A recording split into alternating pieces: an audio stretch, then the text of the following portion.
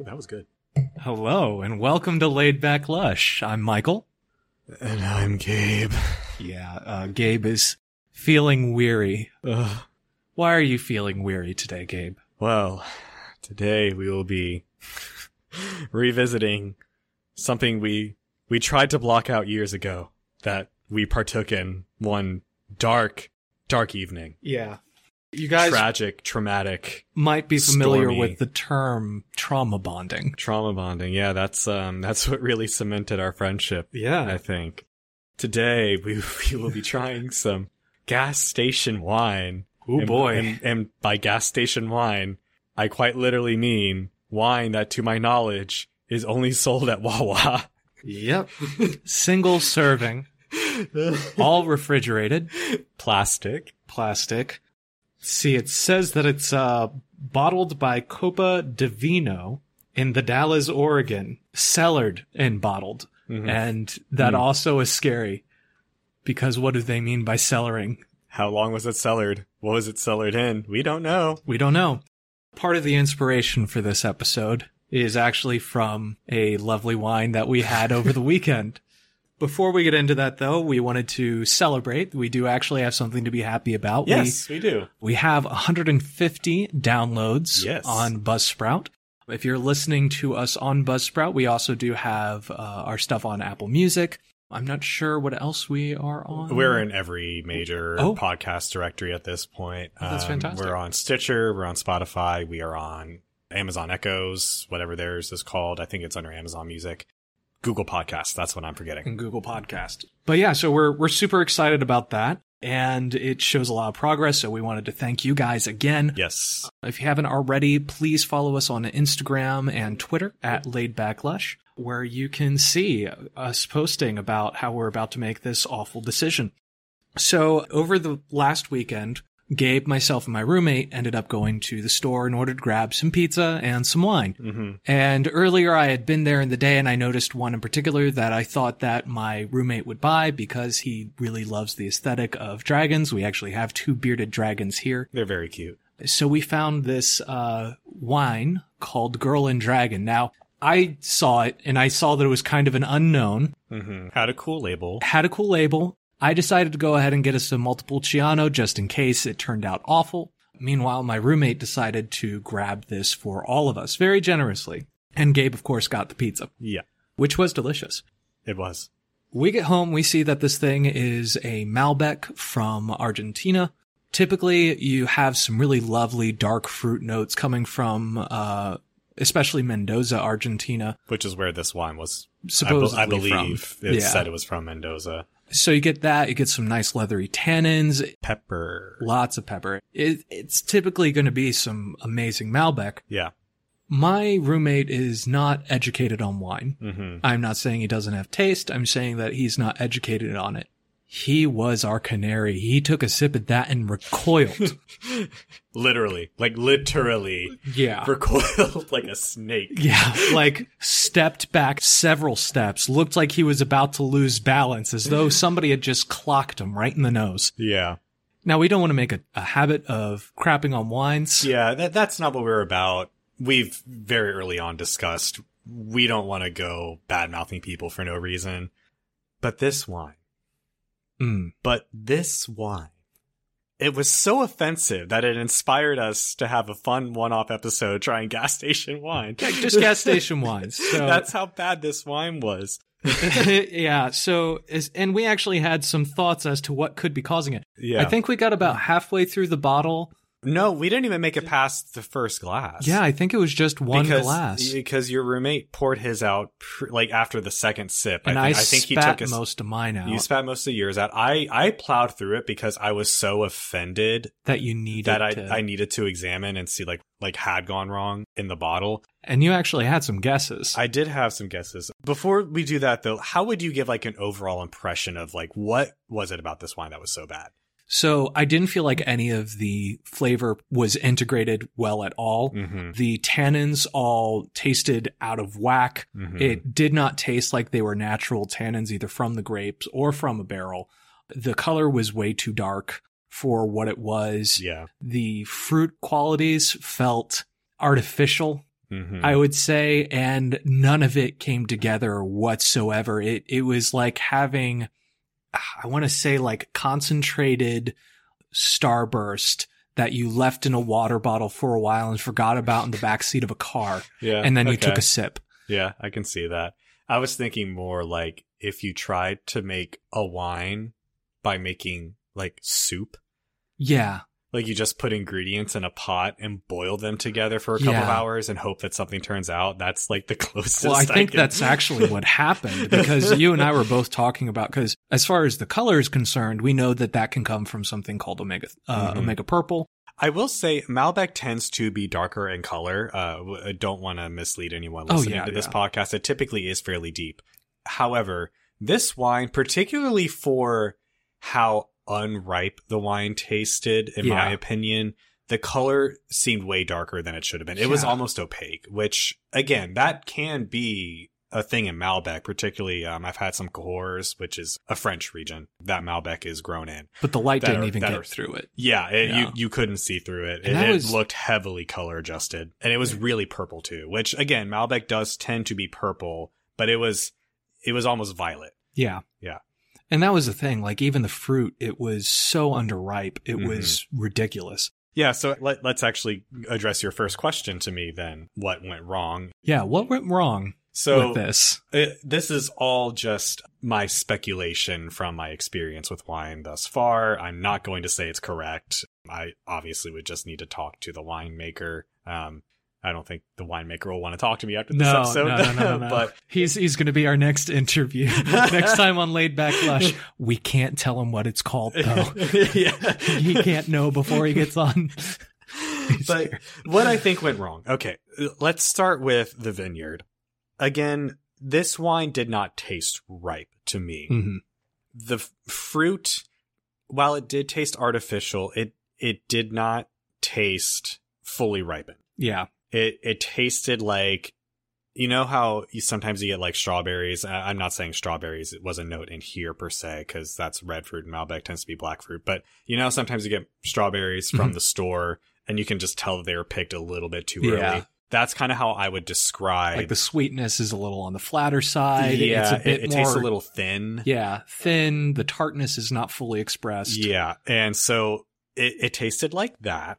Then it also tasted, like you said, kind of artificial. Mm-hmm. I can almost guarantee you, because there was a very heavy oak on this wine. However, I do not think that was a barrel. No. I think they used powder or chips to adjust. And I'm leaning towards powder because of how unbearable it was. Yeah, it was so bad. If you've ever had like a really overly oaked red wine, particularly I would say out of like California is very guilty of this sometimes, like that level. But even worse, because, you know, if it's in an oak barrel and it's overly oaked, at least the oak is typically integrated with the other flavors fairly well because it was given time to sit in the barrel. This was like so disjointed. It didn't feel like it was integrated into the wine at all. So what do I think happened in the vineyard? I think that even though Mendoza does tend to grow at higher altitudes, which typically means slower ripening, Argentina is a desert for the most part, so it's very hot. You run the risk of your grapes getting way too ripe, way too quick. In a lot of areas of Argentina, that's why we go up on these slopes, because it's cooler. Diurnal ranges are higher, so cooler at night and slowing down the ripening process as they're ripening. This is also the thought, if I'm not mistaken, behind a lot of your mountain areas like St. Helena in California, Stag's Leap. Mm-hmm. They're using the fact that there is that nice difference in temperature to slow down the ripening process, really let everything develop. Yep. Anytime you see people trying to go up higher, that's typically what they're going for. It just ends up in a more refined wine overall, usually. I believe because of the profile of this wine that it was picked early from a lower altitude site from a very high volume vineyard. Yeah. When you have really high yields of grapes, some varieties stand up to it a lot better than others. I actually don't really know Malbecs off the top of my head. I would need to look into it. But if you just have too many grapes, it does dilute the flavors. If you have too many bunches on a vine, the plant exerts too much energy on all of them. That's why in some places, depending on the vines and again, what the grape's natural production tends to be, they'll even cut off bunches at the beginning of the ripening season to prevent the grapes from being watered down at harvest time. Yeah. So the less grape clusters that you have, the more those grape clusters get the nutrients from the vines and the produce plant's higher forced quality to put all that energy into these grapes. That I don't think happened here. Yeah. I think it was a high volume vineyard. I think it was picked a little bit too early. Yeah. They were just like, we got to pick these now. And I think that's another thing that leads me to believe it was from a hotter site, because as soon as your grapes start ripening in a really hot site, you have days. You might even not have that. You might even have hours in some places, depending on how stringent your winemaker is, obviously, to get it picked before they're overripe. And I think they were trying to prevent that, and in the process got poor grapes. I'm just going to say it, poor grapes. Mm-hmm. They tried to oak it with powder or chips to account for that. And it probably didn't even have enough sugars in order to get to the alcohol percentage. That's right. We were speculating that it was capitalized. If you don't know what capitalization is, it is the process of adding sugar before a fermentation starts to your grape juice in order to artificially bump up the alcohol percentage. This is actually illegal in a lot of old world areas, because you can do it in a restrained way and have the wine still taste integrated. If it's out of balance, the alcohol, I don't really know how to describe it other than the alcohol just doesn't taste like it should be there. Mm-hmm. This wine was displaying that for me. It tasted hotter than it should have been, hotter in terms of the alcohol burn. It did not feel integrated at all. And from what I've studied, a person's ability to discern that can sometimes just simply be because of the type of alcohol that it produces. Mm-hmm. And sometimes it can be because the types of unfermentable sugars are actually detectable after fermentation is done to a discerning palate. So if those aren't there, that percentage is affected by whether or not it was natural or unnatural sugar levels in the fermentation. I've been wondering if you actually were picking up on that. So that actually kind of goes beyond what I studied in terms of capitalization. I'd be very interested to read more into it and kind of see the chemistry behind it. Yeah. There are actually winemakers in Virginia that are doing a lot of experiments with capitalization right now. Interesting. And seeing if there is a right way to do it. I guess I'll say that. Yeah. It doesn't sound out of the realm of possibility from what I do know of the process. I'll say that. Yeah, I'd be interested in finding out more about it, just simply because I want to be able to specifically get to like what it is about these certain nuances that inform us on whether or not it's grape quality or whatever. Yeah. But with this wine, it was so all over the place. I said this earlier when I came over. It tasted to me like a failed science experiment. Yeah. It was just so not at all. Like I genuinely can't believe that they were charging over $10, because that was an over $10 wine. I'm actually a little offended, to be quite honest with you, that wine was at the price point. It was also at a store though that is known for being a little pricier. True, but they still sell like Barefoot and Cupcake at a very low price point, so. Yeah, all in all, bad purchase, can't recommend. No. So now on to the next topic. We're going to be trying these. They are Coppa di Vino. So I mentioned this at the beginning, and I think we mentioned this in the last episode. We actually had a discussion about this a few episodes ago that had to get cut out.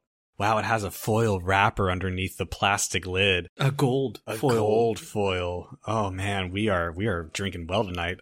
So we have tried this wine before. It was again a very, very dark time in our lives.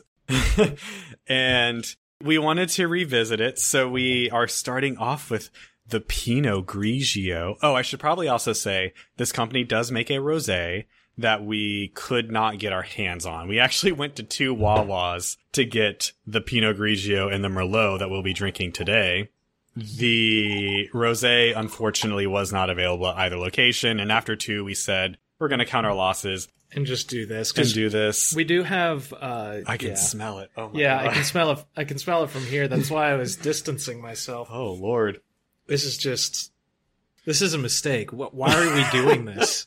Seriously, why are we doing this? For your benefit and entertainment, thank you so much for listening. And because both Gabe and I seem to love punishment, we also have put these in snifter glasses in order to fully experience this. So. Before we experience it, though, in a perfect ideal tasting, what should this wine taste like? Yeah, so with a Pinot Grigio, you're typically going to get kind of lime, lemon, green apple, blossoms. It's typically going to be a lot lighter body, high acidity, perfect for your kind of like light pastas if you were having like a Alfredo sauce or any type of chicken or white fish. It's a really non-offensive, great thing. I would recommend personally Albino Armani's Pinot Grigio if you haven't tried it yet. Their Friuli in particular is lovely. Yeah. But that's not what we're trying today. Yeah. I will say, before we move on, though, there are some higher quality Pinot Grigios out there that are more complex. But most of what you're going to find, at least in your average grocery store, is going to be probably this very mass-marketed, mass-produced. Again, clean, simple, good drinking wine for particularly lighter dishes. Yeah, or hot days. Yeah, or hot days. So first thing I'm noticing with this Cuppa di Vino, Jesus, did they really? off? Hold on, it is off. I was going to say that, but hold on. I just realized, is Cuppa di Vino supposed to be fake Italian for cup of wine? I think so. Oh my god! Yeah, this is. Oh my god! Cuppa di Vino. No.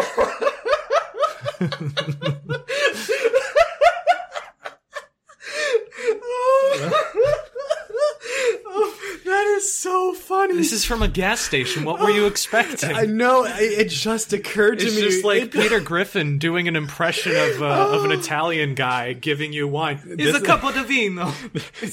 The fact that this wine exists is a hate crime against Italians.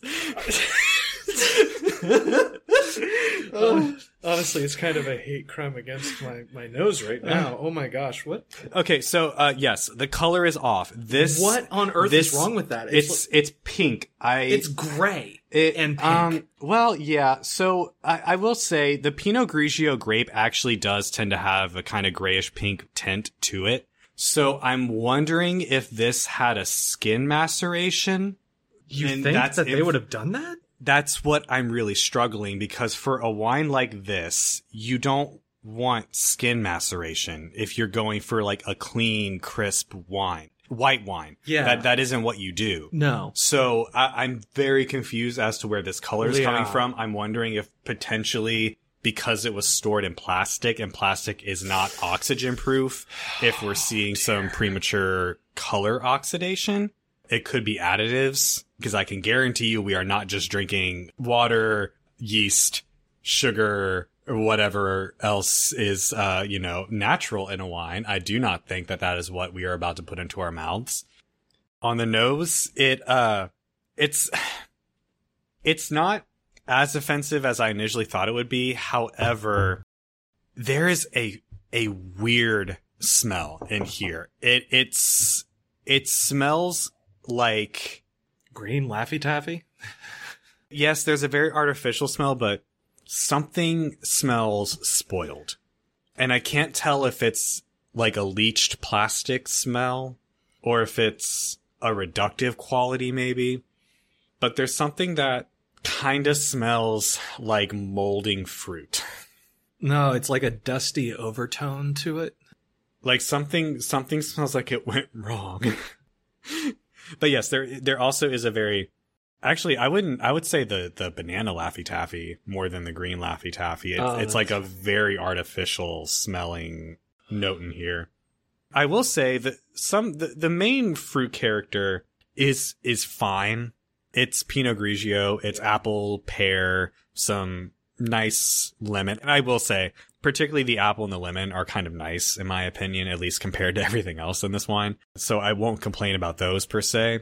But again, something in this wine just smells off to me, and I'm really struggling to find what that is. Oh no. Oh, Michael just tried it, and I think he needs a second. Do I need to call somebody? Do we need to contact emergency services? Go ahead and try it. Let it warm up on your palate. Oh god, it gets worse. It tastes like you wrapped a cinder block in that banana Laffy Taffy. Yeah. And like you licked the Laffy Taffy and then you licked the cinder block. It has a very just, again, it's like a cinder block. It's like almost gravelly, and not in the good gravel. I've had gravel in wines, particularly from some of the Beaujolais Crus that are, it's nice. It's actually good. This is like cement. Like you went and licked some cement. The retronasal for me tastes the way that prosciutto smells, which I hate the smell of prosciutto, but it's like bad prosciutto. I get where you're going. Yeah. Yeah. It's not quite hitting me as meat per se. It's hitting me more as, again, like a dog's breath. Like, yeah, like something spoiled or, God, how would I like spoiled acidity? That's the only way I can describe it. It's spoiled acidity, and the texture on it. I mean, this has like, it's viscous. It's viscous. This is thick. This is full bodied. And under different circumstances, that might not be a bad thing. For a Pinot Grigio, that's not supposed to happen. That's not supposed to happen. It's like a very specific type of thickness. It's not, it's like a very artificial, like it kind of feels like there might be some propylene glycol in here or something like that to give it weight or to even act as a preservative now that I think about it. I will say, okay, I'm going to give this wine a positive. That apple, way to go. The apple and the lemon are on the palate as well, and they are enjoyable. I would hope that the most popular apple and lemon flavors, which are the most popular fruit flavors besides strawberry, would at least be something that was competently done. Yeah. Yeah, no. This is awful. There's also just something, and I've been trying to think of what it is since I've smelled it, and it's not the spoiled aspect. It's not that weird, like, cement block flavor, but there's just something wrong here. Also, the acidity is way off. This is like low acid, and Pinot Grigio is supposed to be literally the exact opposite. It's supposed to be high acid because that's what makes it refreshing. So a lot of what people refer to as being refreshing in wine is typically going to be your more acidic wines, because they end up causing your mouth to water up, and it's, super quenchy. This has like very low acidity. The acidity that is there feels spoiled. You know what I think it is for me? That unnamed thing. It just kind of tastes stale. Oh yeah. It tastes like the color gray. Yes. Like there's no vibrancy or freshness, which is what Pinot Grigio is supposed to be as a wine. That's the point. Might be that acidity, because maybe what we're getting a lot of aromatic compounds that might have just been like put in there as concentrates, and then, but without that acidity giving it any backbone. I don't know if I necessarily would say that, because I will say what's there, it doesn't smell disjointed. I would not say. Some of those more artificial flavors, definitely, but the fruit flavors that are there that smell more natural, I would not say that they're poorly integrated. I think they're actually integrated pretty well together. Would you say that maybe the alcohol itself might actually not be the alcohol that's supposed to come from grapes? Because for me, the actual like alcohol itself seems off. I'm not entirely sure that that's wine alcohol. It's just the alcohol isn't really high enough for me to really be able to discern. I think that's the problem. Which Pinot Grigio normally isn't a very high alcohol wine to begin with. It's not. It might be more obvious in the Merlot, which we also got. Yeah. Oh, I don't want to do this. I almost feel bad pouring this out. Why? Because it's like a unicorn of bad wine. It's a shame to put it down. It does taste gray. You're so right. It tastes like the color gray, which is, again, even the color, like we mentioned that it looked a little pink, but it also just looks so dull. Mm-hmm. Like it's such a dull pink. This wine, it needs to like get on some antidepressants and maybe get some sunlight. Cheer up, Buttercup. I don't think this wine has left its room since January of last year. Well, now I feel sympathy. Like, I can't. move on from this. I This still don't know this entirely does not what bode went well. wrong. Luckily, we didn't have to deal with any oak notes because... Thank goodness. Yeah, because... Although on this next one, who knows what we're signing up for. Dear Lord. Also, this next one, this is not an indicator of anything in particular. Merlot tends to be a little bit higher in alcohol in general, but this wine is 13.3% on the label.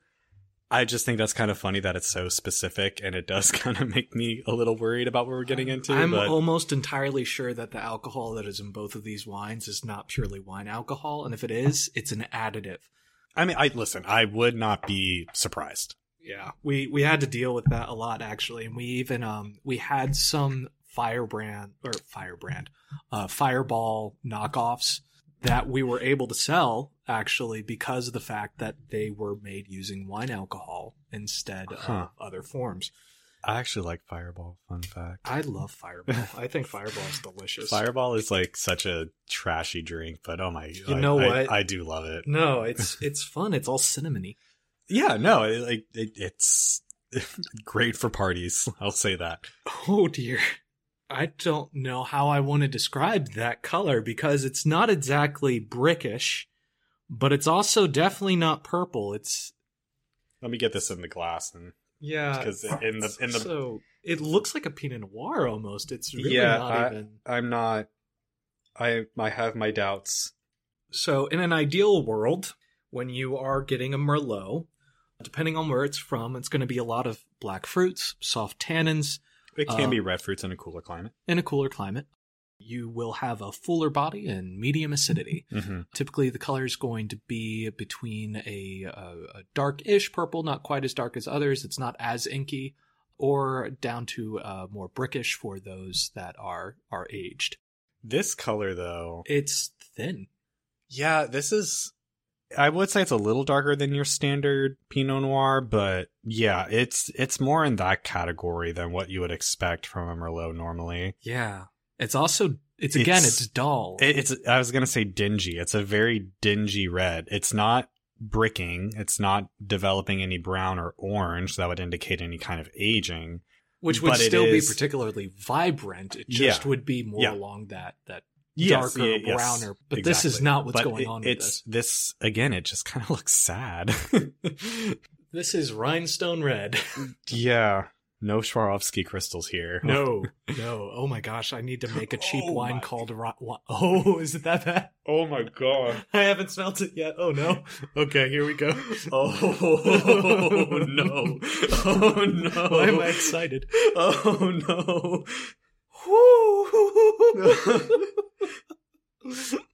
Why does this smell like something you would put in your car? Like not an air freshener. I mean like antifreeze. Yeah. I mean brake fluid. I mean motor. Like it smells like something you would put in your engine to keep it running. Oh my god. It's almost like it's trying to be a port, but like one that's like $5. Like a $5 port. Not even $5, like $3.99. Hey, and it's on discount for $2.99 with a coupon that got sent out in the value pack in the mail. Holy crap. And This- it's offensive. I mean, Yeah. this is offensive. Yeah. Okay, so let's break it down more specifically. Okay. So I get a like so highly artificial synthetic cherry note. Yeah. It's like Robitussin, not even Robitussin. Yeah, like because that- Robitussin is actually like that more off, pleasant. you know, that off-brand stuff, that like generic brand Robitussin, Yeah. where the cherry is like really obnoxious. It's that. I can't tell. It smells like some kind of oak additive in it, but I it smells can't- like rotten figs. I can't. It does smell like rotten figs. You're right. I do think there's some kind of oak additive in here, but I can't really pin down what's going on. I'm not there. even sure if it's an oak additive as much as it might be like a synthetic additive to mimic oak. That's what I'm thinking. Yeah. It's almost like This isn't the wood liquid chips. This smoke isn't of wines. No, I think that's exactly what's going on here because this doesn't even smell like oak dust. It doesn't smell like oak chips. Yeah. It smells it's- like It smells like a cheap facsimile of oak. essence of oak. Yeah. It's not even essence. It's like It's the Stepford Wives. Oak. It was a chemistry student that never actually was around any wood ever in his life trying to simulate it. Yeah, so yeah, the fruit character is definitely what dominates. That fake oak is definitely more of an undertone, I would say, but the weird fruit is definitely what's dominating. Primarily black. The cherry actually is very strongly red fruit, though, I would say. This is actually making me a little nauseous. I'm not quite there yet, but there's also like a really fake raspberry smell. Like a really fake. Almost like, you know what this reminds me of? This reminds me of Nerds, the candy. Oh, God. But I like Nerds, no, the I candy. like Nerds. But this is worse than Nerds. Don't besmirch Nerds' name. But but Nerds are so artificial. Yeah. Oh my God, you know what this smells like? Mm.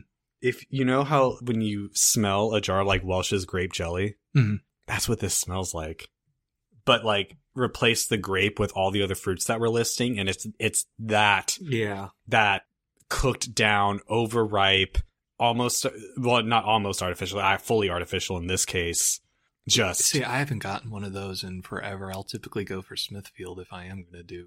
There's a reason. Store brand. There's a reason I said Welch's. Yeah.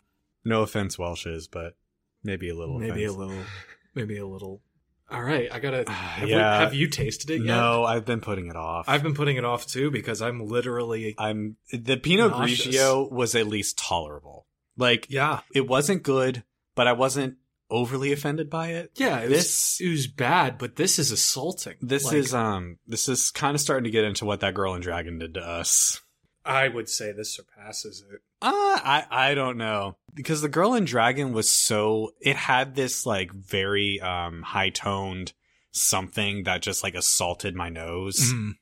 I remember it so distinctly because that was the first thing I smelled on. For me, there's just something so rancid about that. Oh, you know what it is? Oh, God. This literally smells like the dump sink that we had at the back of the store. No, really. At the back of the store, we have a dump sink. We're not allowed to keep any of the bottles that are opened at the end of the night, so it all gets dumped. This smells like that. This is overly oxidized tannins. This is what I imagined that would smell like, yeah. It's exactly what it smells like. So, like, I can picture the flies. That might be where this weird oak thing is coming from, because the tannins are it's been oxidizing. Yeah. In this plastic packaging. Who knows how long this was sitting before we got to it? Yeah, we don't know. We don't know. We still haven't tasted this. Yeah, we still haven't. I don't want. All right, I'm gonna do it. I'm doing it. All right. How is it sour? How is it sour? Did this start out as a white grape? Was this actually just the Pinot Grigio that they added some stuff to? This has higher acidity than the Pinot Grigio. It doesn't have higher acidity. It's tartar. Okay, no, you're right. Because my mouth is like bone dry right now. Yeah. I am not salivating at all. Yes, it is tartness. How is it tart, though? It doesn't smell tart. No, it smells rancid. It smells like overly oxidized tannins. Oh. No, see. If we want to talk about concerning comparisons to the Pinot Grigio, the perception, at least on my palate, it has a lighter body than the Pinot Grigio. Oh, no, it totally does. Which is really worrying because the alcohol is higher and this has tannins in it. Yeah. And it tastes a lot like blackberry and cherry. Uh-huh. Mm-hmm. But like blackberry and cherry if they had been boiling on a stove for 4 hours. Oh, gosh. So my mouth isn't even bone dry right now. Mine is. Because there are tannins in here, and they are so grippy. Oh my lord, are they grippy. I kind of feel them on the back of my teeth. Literally, like, on my molars. It feels like they're just polymerizing. Wow. This is, oh, dear. This is like the wine equivalent of, that one candy that your grandma would give you for, like, Halloween. It was that, like, generic hard candy that had the chewy center. And it was always, like, 25 years old. So the outside was like kind of damp from whatever moisture had accumulated under the wrapper in that time period. And it would just like cling to your teeth. This is the wine equivalent of that. Like it's the wine that nobody wanted. I don't know. I don't know. I don't know. Michael, I don't know. I'm sad. First the wine was sad. Now I am sad. Dear. Yeah, this is bad. So as far as the fruits go, we would say that these fruits are rancid. As far as the acidity goes, not enough to balance out the tannins. I don't know what just hit my palate, but something just hit my palate that I hadn't done. It's like licking the wood of the bramble and also getting a cut on your tongue from the thorn. What I just smelled was like the wood from the water park slides that are like like really old, like King's Dominion whitewater rafting. Yeah. It's like, oh no! It's like I can smell that in this. Yeah, that whole ride. This is getting in my head. Like, like I feel like I'm in a horror movie right now, and this is like a Parasite. This is the Venom sequel. We're participating in the Venom sequel. I was thinking right now. that this is like this is the serial killer who's trying to be something that he's not. Would you drink me? I drink me. Like, literally, they were just like, "How are we going to sell this? Who are we going to sell this to?" And they were just like, "Put it in a gas station. Somebody's going to see it and think it's a good idea." This, like, just whatever you think gas station wine is, it's this. Yeah. Whatever. In that way, it's a mood. You're depressed. Yes. It is a mood. There is something very saccharine here. Yeah. And I do use the word saccharine for a reason. It's all, actually, you know what this kind of reminds me of? This kind of reminds me of, like, if vermouth went bad. Yeah. Like that. A very low quality red vermouth that went bad and has been sitting on your shelf for 8 years. Yeah, that's essentially that. I don't like this. all in all, I'd say that this is awful. Michael, why did we do this? Okay, so we did do one thing, one kindness to ourselves after all this. I'm dumping this. I think I'm done. Like, I can't examine any more of this. There's nothing left to examine. We also use spit cups for this because we're not doing that. I'm not putting that on my body. Yeah, who knows what? There's so many like weird chemical smells going on in both of these wines that I just don't know that I believe that they're actually safe for consumption. I have my doubts that the FDA actually approved these for sale. Yeah, like I'm sure that the animals died shortly thereafter, maybe from other experiments, but I think that might actually be part of the reason why they survived. You know how the meat industry has regulations on how many rats and cockroaches can be legally allowed to end up in the meat? Yeah. I kind of feel like that happened. If you didn't know that, sorry. Yeah, sorry to put you off, particularly hot dog production forever. But this, I can imagine that whatever winery or lab, let's be real, that this came from had a similar guideline where they just had they had a maximum number of animals that were allowed to die in the vats while the wine was fermenting. and they were like, all right, we have 3 possums and 2 raccoons in there. We can't let in anymore. We can't do it anymore. Wow, something smelled like it's died. Yeah, wine's done. That's how you know it's ready. Oh, God. Oh, goodness. All right. So to be kind to ourselves. Yes, please. I knew that this was a bad idea. So I went ahead and got us a little treat from Italy. This is the Tesoro della Regina, or as it's translated, the treasure of the queen. It is a Chianti Classico that is DOCG, which means that it has to have at least 80% of Sangiovese grapes, and is, if I'm not mistaken, this is the highest level of scrutiny that you can put a wine under. Correct. In Italy. DOCG is going to be at the top of your appellation system in Italy. Yeah, your appellation pyramid. And Classico means that this came from the original region of Chianti.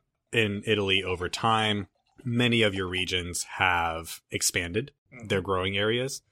So when you see the designation Classico, it means that it'll be in that historical region where it was first documented that they were growing wines, but also there are typically stricter regulations surrounding the production of these wines as well from Classico regions. I'm just going to go ahead and... Yeah. These. You don't want to see our wonderful spit cups just basking in all their glory. Yeah, maybe not. I also just don't want the smell. So what do you guys do for your podcast? we torture ourselves. we put ourselves in pain. Well, I mean, to be perfectly honest, I actually enjoy the bad experiences as well because it really gives you an appreciation for things. That's a good point. You know, so the good things. So the good things. Or the good thing in particular that we're about to drink. Yeah. Typically Chianti. This is one that it used to be considered super cheap. And typically it came in like a little wicker basket bottle. And it was just your table wine at Italian restaurants. If you're from the US, that was just what they would have in their little Italian restaurants or whatever. And it just was considered kind of the cheaper option. You can go to some amazing places now that are going to give you Chianti, and it's going to be high quality Chianti these days. But for the longest time, I didn't even like Chianti because I hadn't ever had one that I thought was good. Italian wines also in general, I don't drink a whole lot of Italian wines for the express purpose of Italy overall is a very hot region, except for kind of in the northern parts of Italy. And that means that the grapes that grow there are very hardy grapes. So that translates normally into very high tannin, very aggressive grapes. Italian wines, though, red wines at least, tend to age beautifully. Yeah. Those high tannins will either fall off or they get wrapped around oxygen molecules and that. They polymerize over time. They will bind with each other as well as they're in the bottle and form longer chains that are smoother on the palate. So they can be really amazing. With Chianti in particular, though, you get a lot of like red fruits, dried herbs. You can get some like balsamic vinegar. There is supposed to be a decent amount of acidity in this, and it ranges in its body. Typically, at least from my experience, the Tesoro is going to be medium. Let's see. What are you getting on the nose? Definitely red fruits, as you said. Raspberry, red cherry, red plums. Some very ripe strawberries, but I would say almost more wild strawberries, not necessarily what you get at the grocery store. There is a bit of a herbal note. Yeah, I'm getting kind of like an oregano. Yeah, and it's more dried than fresh, I would say. I would add a little bit of thyme in there as well. I mean, we probably should let it open up, yeah. Maybe that's why I've been swirling this whole time. Yeah. No, you were saying time, and I was attempting at humor. He's giving me the death stare, guys. I'm quitting this podcast. We're done. You've subjected me to enough today. I do get a bit of that balsamic, definitely. I can see that. It's completely imbalanced, though. It isn't like... And it's very subtle. So a balsamic on wines like this tends to become much more pronounced with age. This is only, what, a 2018? 2019. 2019. So it's not even that old. This is It's more like a very freshly made... Yeah, very, very light. I think also what could be influencing that perception is the fruit is very ripe, and... particularly cherries for me, when they get to a certain ripeness, tend to kind of have almost a balsamic quality to them. Mm-hmm. And I'm not saying that as an authoritative thing. That's just kind of how my own nose perceives that aroma. Also, those herbs definitely being that kind of like dried herb. It is kind of the expected palate of more of that kind of balsamic-y aroma. It's a little tight, as we talked about in our last episode. If you're serving this for a dinner party, I would definitely recommend decanting for at least an hour beforehand. I would even maybe go upwards of 2. Yeah, I'm almost hesitant. I'm going to sip this in a second, but I know that it's going to be much better in a little bit here. Yeah. Well, thankfully, we have fairly large bowls on these glasses, so there's that's why I grabbed them. There's a good amount of oxygen exposure happening. And it's already, even in the time I've been swirling, the fruit is opening up a little bit more depth. Yeah. Really smooth on the palate, actually. Let me give it a taste. Just a quick taste. Just a quick taste. Okay, yeah. This is a young Sangiovese. The tannins they're a little aggressive. The alcohol is also a little aggressive. What is this? 14? 13. Wow. Okay. Reads hot to me for 13. I do see what you mean. That can be a variety of factors. Normally, I'm pretty good about guessing alcohol percentages, but it could be everything from labeling isn't always very accurate. Shots fired. When it well, no, that's just that kind of the whole industry. This is very true. Even the beer industry is notorious for it. Yeah, you have some leeway there legally, and it is legal. It's not, people aren't breaking the law, but sometimes you can have a little wiggle room there. It could also just be that because the tannins are particularly aggressive, I might just be thinking more aggressive, and so that's affecting, I might be talking myself into thinking it's higher alcohol than it is. But then again, it's still in my throat. Yeah, no, I can taste it. It's in my throat, and I haven't taken a sip since I've been talking about the alcohol, so I have questions about that. This is a young wine. This is a young Italian wine in particular from a very hot region. But all that aside, the fruit is really nice. It's very rich. Mm-hmm. Aside from kind of how grippy the tannins are right now, I would not say that they're overly astringent. Mm-hmm. They were very clearly ripe when they were picked. There's just a lot of them there. And they will mellow out again with time. Even they'll mellow out a little bit as we're sipping on them, and not nearly to the degree that they will with a bottled age. But And I'm really loving just the integration between those more herbaceous notes and the fruit itself, because it's like the fruits are just very well wrapped with them. It gives a lot of character, a lot of complexity. And the oak is super well integrated. Chianti by law is mandated to be an oak. I don't remember off the top of my head. I want to say it's... Oh, okay. So yeah, it must be aged for at least 11 months. May be admitted for consumption only on 1st October of the year following the harvest. Interesting. I was going to say about a year, but I didn't want to be wrong. So I guess I was right. So yeah, 11 months gives plenty of time to integrate well with the wine and not feel disjointed. Honestly, I wouldn't even really say it's there for sure, but it's not. I don't actually get a ton of it. Yeah, you don't think this is an oaked wine drinking it. I almost feel like I have to try for it. I also wonder if they're not using fully new barrels, at least for all of the wine. That might be why. Because particularly, I would say nutmeg and vanilla are on the palate. They're there. But they're not. The nutmeg in particular, there are some other baking spices on here, but they're not really screaming at me. Yeah, none of those notes are really. This is definitely a much more fruity wine than anything else. The vanilla and the nutmeg, I do think that they're there, but they're not yelling at me as much as I typically actually even like in a wine. But this is Chianti. Yeah, it's very well integrated. Great fruit profile. The herbs again come through very nicely. There's a little bit of earthiness going on, but this wine is so young that it's not anything that I could really call as like soil or wet leaves or anything like that. But I could definitely see that developing with some age. Oh yeah. Yeah. Do you think that, cause there's a fairly high amount of tannins in this. Yeah. I mean, that's just Sangiovese as a grape. Yeah. Do you think that this would be worth giving time to?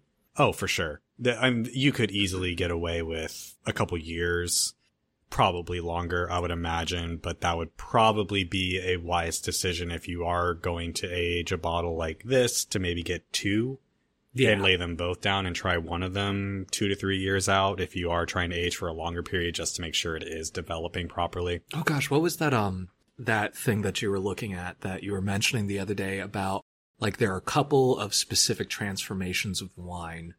Oh, okay. So there's been some new research that has been done that has shown that at certain points in a wine's development, it'll make kind of a developmental leap. We don't understand why, or even if it's truly a thing, it's just something that some sommeliers have been noticing in bottles that have been aging for a long time, particularly in wine libraries. There's this concept now being circulated that when a wine reaches 7 to 9 years, a developmental leap will happen, which means that it'll kind of undergo, for some reason, a more rapid flavor development than over the previous amount of time. And then after that, it's about every 10 years, a developmental leap will happen. That's for wines that can like really handle that kind of aging. I wouldn't try it with Chianti. I wouldn't try. Well, some Chiantis will. If it's a high quality one and it's made for that, it will stand up to that. This was $15. So. Yes, that's what that. Yeah, for this price point, maybe not. But I do think this could easily go 3 to 5 years without much trouble. Yeah, it'd be worth it. I'd say we give this wine a little bit of time and meet back on it. Actually, okay, yeah. We just allowed this to sit for a solid 40 or so minutes in order to see how it developed. So coming back to you now, let's see what we got going on in here. Woo! It went on my jeans, don't worry. Oh, okay. Well, on these carpets, I'm not sure I'm worried at all. Let's get into this lovely Chianti. All the fruits seem to have brightened quite a bit. Yeah, they're definitely more prevalent. I think lightness is a good way to put it. There's more of a lift to them. The herbs are also a little more mellow now. Yeah, I don't get as sharp of an oregano or a thyme. I would still say thyme and oregano, but they're not. It's not like you're sticking your nose in a jar of them. You know, it's kind of like they're in something you've cooked maybe. Or earlier on, it was the first thing I smelled. Actually, I did not smell the fruits first. Yeah, there's almost like a not quite basil, but maybe like a Thai basil. Yeah, something kind of on the sweeter end of the herb spectrum, but not basil or mint sweet. Maybe some rosemary. Kind of sagey. I think sage is actually really good. This opened up beautifully. Yeah. I'm still kind of stumped on that 13% alcohol. I'm not going to lie. I keep thinking about it because I don't believe it. But and the tannins have softened a little bit, but they're not as aggressive. But they're again, it's a young wine. They're only going to mellow out so much in the glass. Yeah, aerating a wine like this will do a lot for it. Making those tannins softer isn't really one of them. They might soften slightly, but it's still sticking to the roof of my mouth. Yeah, that is something that kind of universally will come from either extended oak or bottle aging. Yeah, and I'm surprised because although the color doesn't show me a lot of aging, I can still tell that it's had some time. Then again, Sangiovese also is just a different color grape. Yeah, I would also still not really put any tertiary characteristics on here. I think Definitely it's just not. That it's had a lot of good time to kind of integrate with itself. This is a solid wine. It's not close to the complexity of what Chianti can be, but for $15, this is solid.